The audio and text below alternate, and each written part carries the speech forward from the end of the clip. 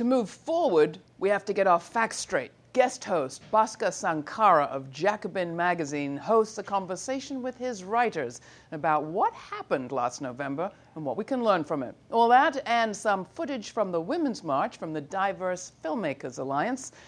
You're watching The Laura Flanders Show, where the people who say it can't be done take a back seat to the people who are doing it.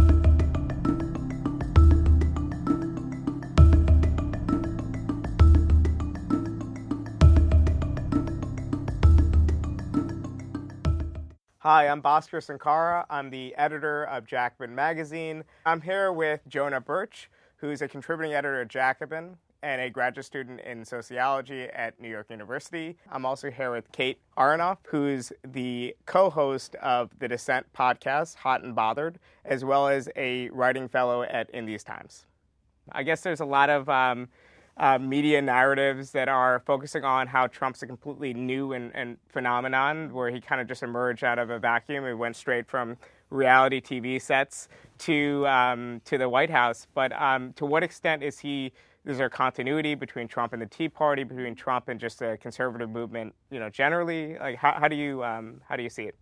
Right. So there's a lot of bad narratives about how Trump came about. The sort of one you mentioned is that he came out of nowhere, right, and was just this sort of reality TV star and was preying on people's sort of worst impulses. But I think where he really came from is in the sort of priming that the GOP has been doing for years and years and years, most sort of acutely with the Tea Party. And so the base of the Tea Party looks very similar to Trump's base. It's a lot of middle-class white folks, and there was real organizing in the Tea Party in a way that I think gets a little bit ignored when we're talking about the narrative of Trump, which is that the Tea Party, had grassroots organizers, had this real sort of organic presence in many parts of the country, and this real sort of genuine energy, which of course was sort of bolstered by folks like the Koch brothers, by these sort of big think tanks and organizations really moved into place when the Tea Party momentum sort of started taking off. And of course, as we've seen in the last couple of days, Donald Trump's cabinet, all of his sort of policy agendas have been, taken out of these playbooks. So he's not there are things that are genuinely new about Trump, and maybe we can talk about that later.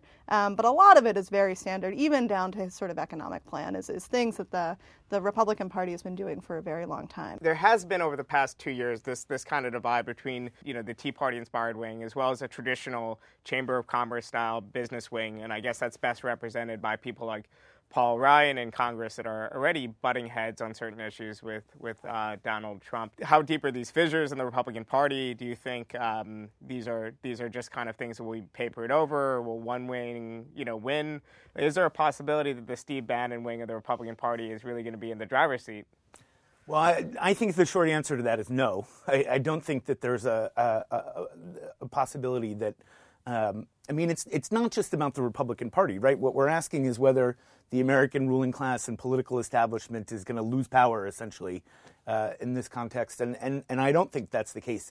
Clearly, this is a moment of crisis, and that mainstream Republicans and really the entire American elite, the election of Donald Trump was not something that they were expecting or wanted to see happen. And clearly, you definitely see these splits developing within the Republican Party between, on the one hand, the kind of the dominant business wing that really, I think, controls the party, and sections of its base, and what Kate was talking about in terms of small business owners, white suburban middle-class professionals. I think you saw in the government shutdown was it the fall of 2013? I mean, that was something that business really did not want. And in the course of the primary in this election, there was a degree of disorganization, obviously, that meant that even though Trump was not their preferred candidate, they didn't get what they want.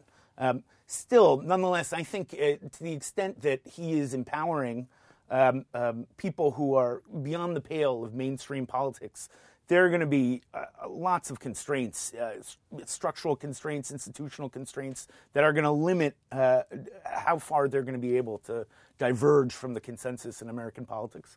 But, we often talk about these fissures in the Republican Party, but it did seem, at least in the last election, that there wasn't the anticipated defections over from the Republican side to the Democratic side that Hillary Clinton and others were banking on. So I think a lot of people thought that, suburban women especially, lots of other traditionally Republican constituencies would swing in great enough numbers over to Clinton that the election would be, kind of a cakewalk.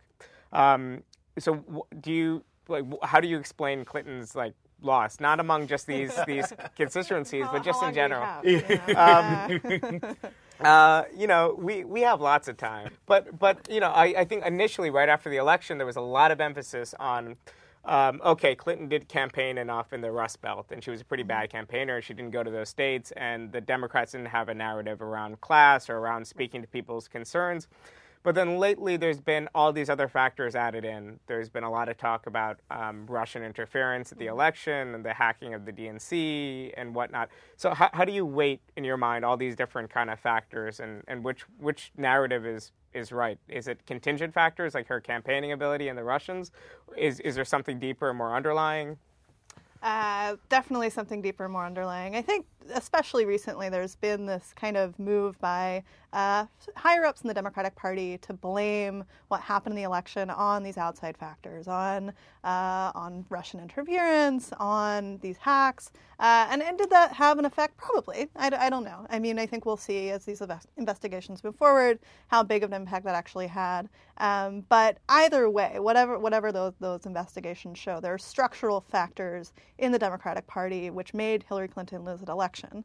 And it's not sort of just a fault of her campaign. It's that the Democratic Party's strategy for the last couple of years, the way they've run campaigns, is to target as few people as possible. And some of the most kind of damning articles that came out in the days after the election, sort of trying to make sense of this, are about these algorithms that the campaign used to say we don't have to go to Pennsylvania because our algorithm says that we had that short up. They lost Pennsylvania by 60,000 votes. It's that they shouldn't have gone there was just a clear oversight that they didn't go to these places where Trump won so strongly. Was really just a flaw on the part of both the Clinton campaign and the kind of operating logic of the Democratic Party establishment, which says you can go after these very strategic constituencies, you can go after a specific demographic and really ignore everything else. And I think we saw this in the campaign, which is that Trump was telling a pretty compelling story about what America should look like, right? As bigoted, as racist, as xenophobic as that was, he wove together this narrative about what America should look like that really spoke to a lot of people, and spoke to a lot of people, not maybe because they're sort of in their heart of hearts racist, so those people did vote for Trump, but because they're sick of the way politics has worked, and people hate politics. Trump doesn't look like a politician, and so cast against Hillary Clinton, who's this sort of embodiment of establishment politics on both sides of the aisle, it was really easy for him to just sort of trounce her. I'm 24. Hillary Clinton has been on my TV screen for as long as I can remember, and so the fact that people wanted to vote against that is not surprising, I don't think. Yeah, and I think there's a narrative that's emerged. Obviously, that the election was thrown to Trump by essentially poor working class white people in these suburban areas. And I know Jacobin published a very good piece by Kim Moody that goes through some of the numbers about exactly who was voting for Trump. And I do think it's there was obviously a lot of disillusionment. People were not satisfied with Hillary Clinton or with lots of people with either of the candidates in this campaign. It's important to say that that first of all, most poor working class people in this country don't vote, or a huge number don't, and that the base of the Trump campaign really is these small business owners and the sort of white suburban professionals, and that his electorate was drawn disproportionately from higher income groups, and I think that's an important thing to get across, because I think there can be this very elitist. It's these poor, uneducated people who they're so irrational, they're so crazy, and that's a dangerous message, certainly for anyone who's interested in progressive politics. You're listening to The Laura Flanders Show with guest host Bhaskar Sankara and Jacobin Magazine. Stay tuned, and to find out more about Jacobin or this program, go to lauraflanders.com. Thanks.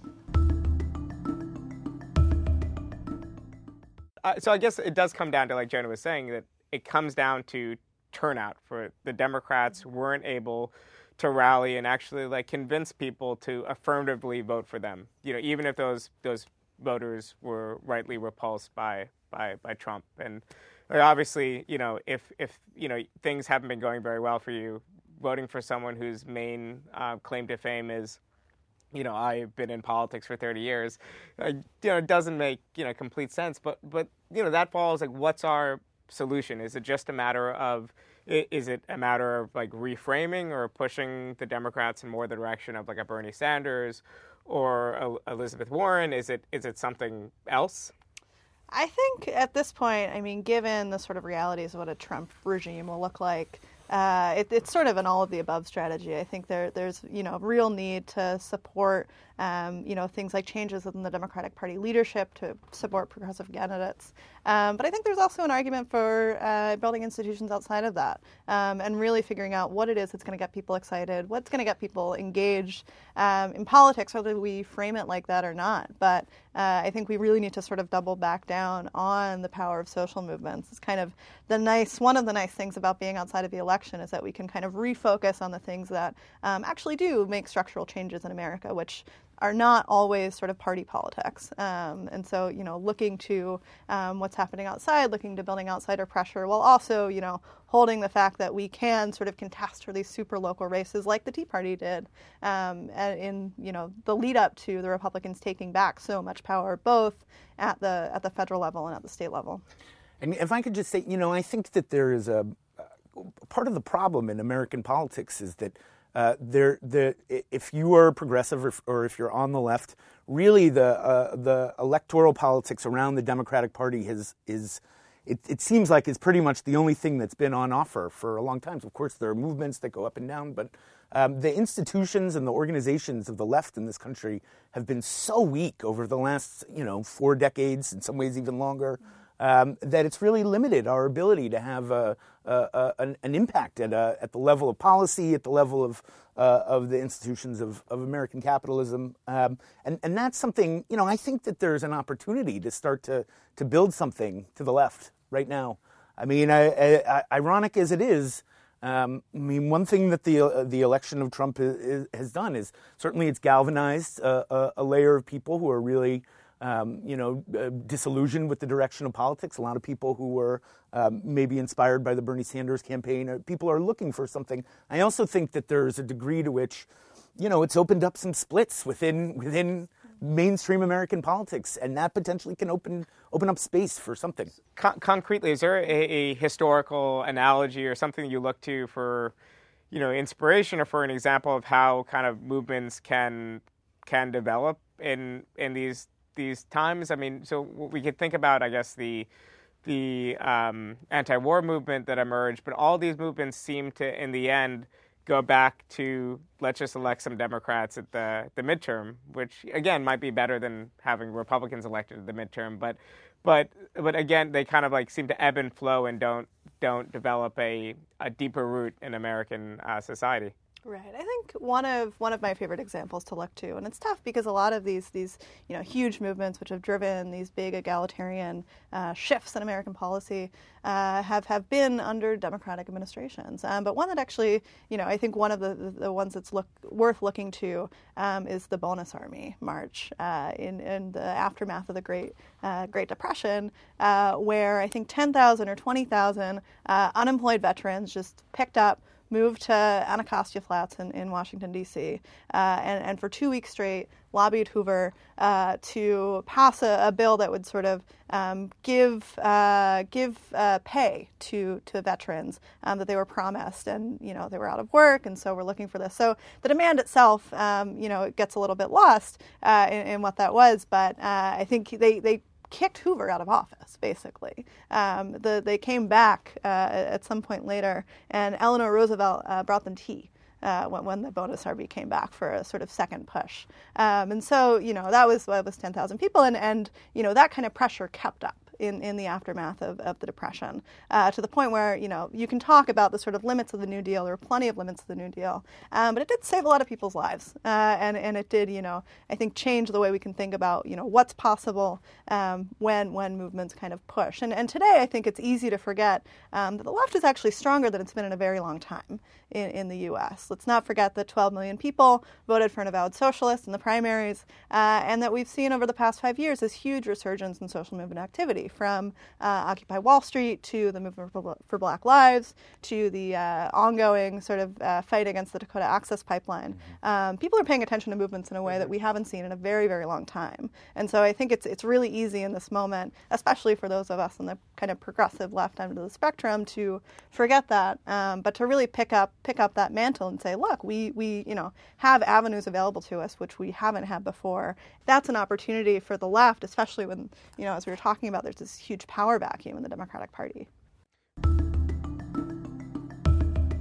You're listening to The Laura Flanders Show with guest host Bhaskar Sankara and Jacobin Magazine. Stay tuned, and to find out more about Jacobin or this program, go to lauraflanders.com. Thanks.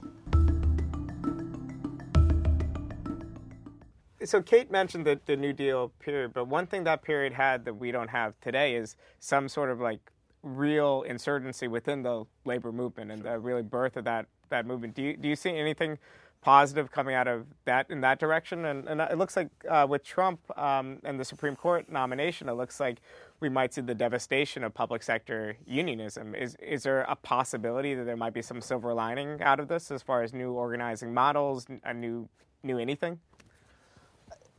We could do an entire show on that. That is a big question. I think it's worth saying that things don't look good in that department, and and that there has been a long-term weakening of organized labor in this country, and over the last 4 decades. I do think, and other people, Kate probably knows more about this than I do, that there's some effort to develop a kind of progressive labor politics right now, and and even in the last 5-6 years, we've seen some things that I think are positive signs. The Chicago Teachers Union strike obviously was something that was very inspiring for a lot of people.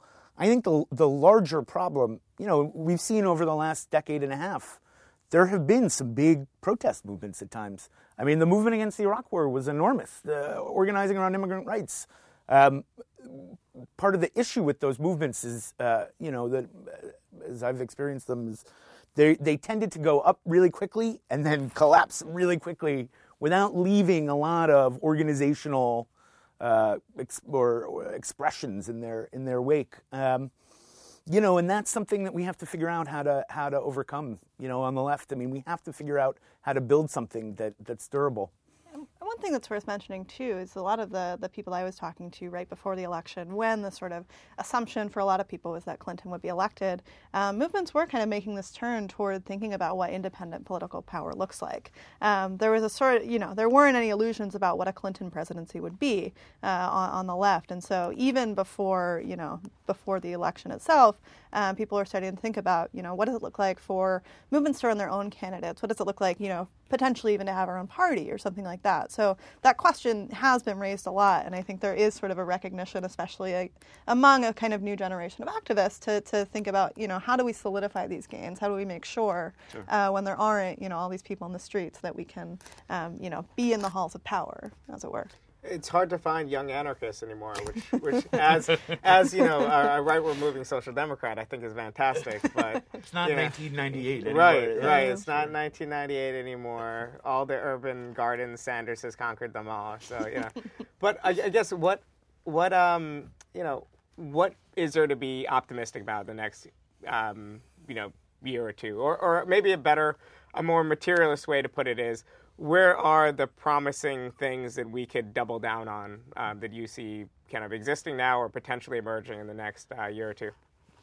Yeah, I mean, I think it's hard to spin this as sort of a positive, but this power vacuum in the Democratic Party is sort of exciting. And the fact that there are so many people, as I said, polarized against Donald Trump, who could, be, I think, galvanized to fill that in. Campaigns like Keith Ellison's for Democratic leadership, I think, are one thing to be excited about. But more so, I think just we have a lot of people who are angry and want to do something. And so the left historically has not been good at providing those people on-ramps. But I think there is this real desire now to get those people plugged in, both to sort of movement politics more generally, but also to more formal politics. I think there's a lot of people looking at the Tea Party model, looking at this sort of grassroots insurgency, which can happen of running for school boards, running for city councils and things like that. And I think the real hope, I think, in the next couple of years is going to be at places like the municipal level and at the state level, where you don't have kind of the same constraints you do at the federal level. I mean, I think the federal level, there's going to be a lot of defensive fights, especially on things like the environment, to just, save basic institutions that could, potentially stop the end of the world, and that's not an overstatement. But to look to what can happen in cities, and we've seen in Europe there's been a sort of municipalist movement that we can take some lessons from. We should leave others, but there are kind of things like energy municipalization, taking back public power, things like creating sanctuary cities, creating places where the city government actually goes against the federal government and refuses to persecute immigrants in the way that Trump is calling for. Jonah and Kate, thank you so much for talking with me today. Thanks for having us. Yeah, thanks.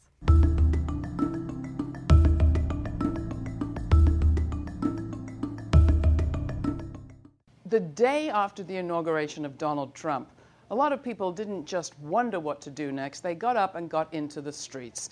The Diverse Filmmakers Alliance captured these participants in women's marches in New York and Washington, D.C., and asked the participants in the marches, what do they do next? We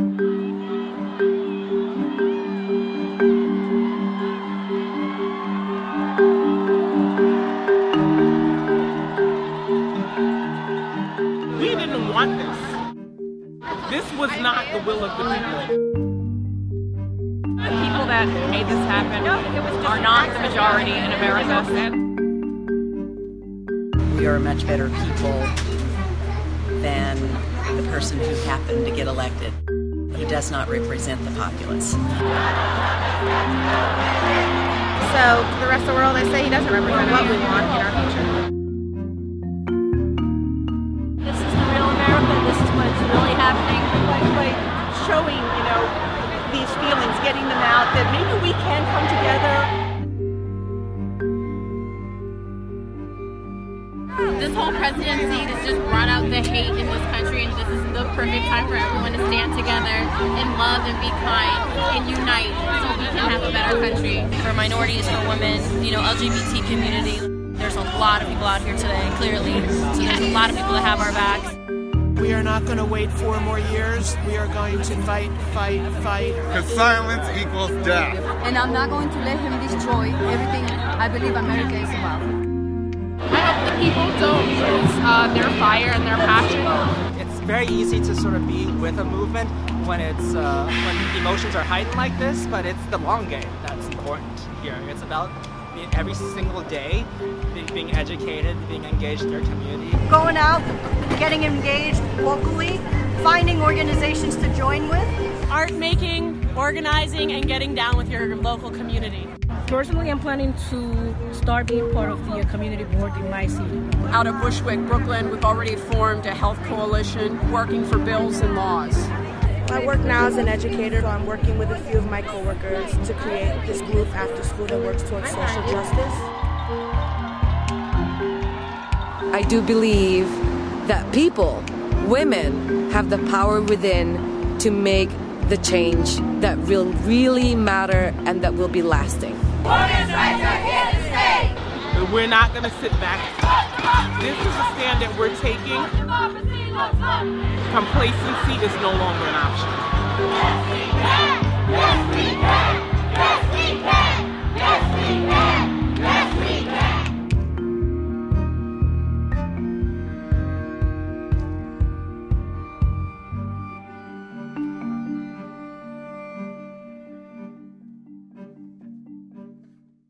For more information about the Diverse Filmmakers Alliance or Jacobin Magazine or the other activities we cover on this show, come to our website, lauraflanders.com, and support this programming. We only get by with your help, so thanks.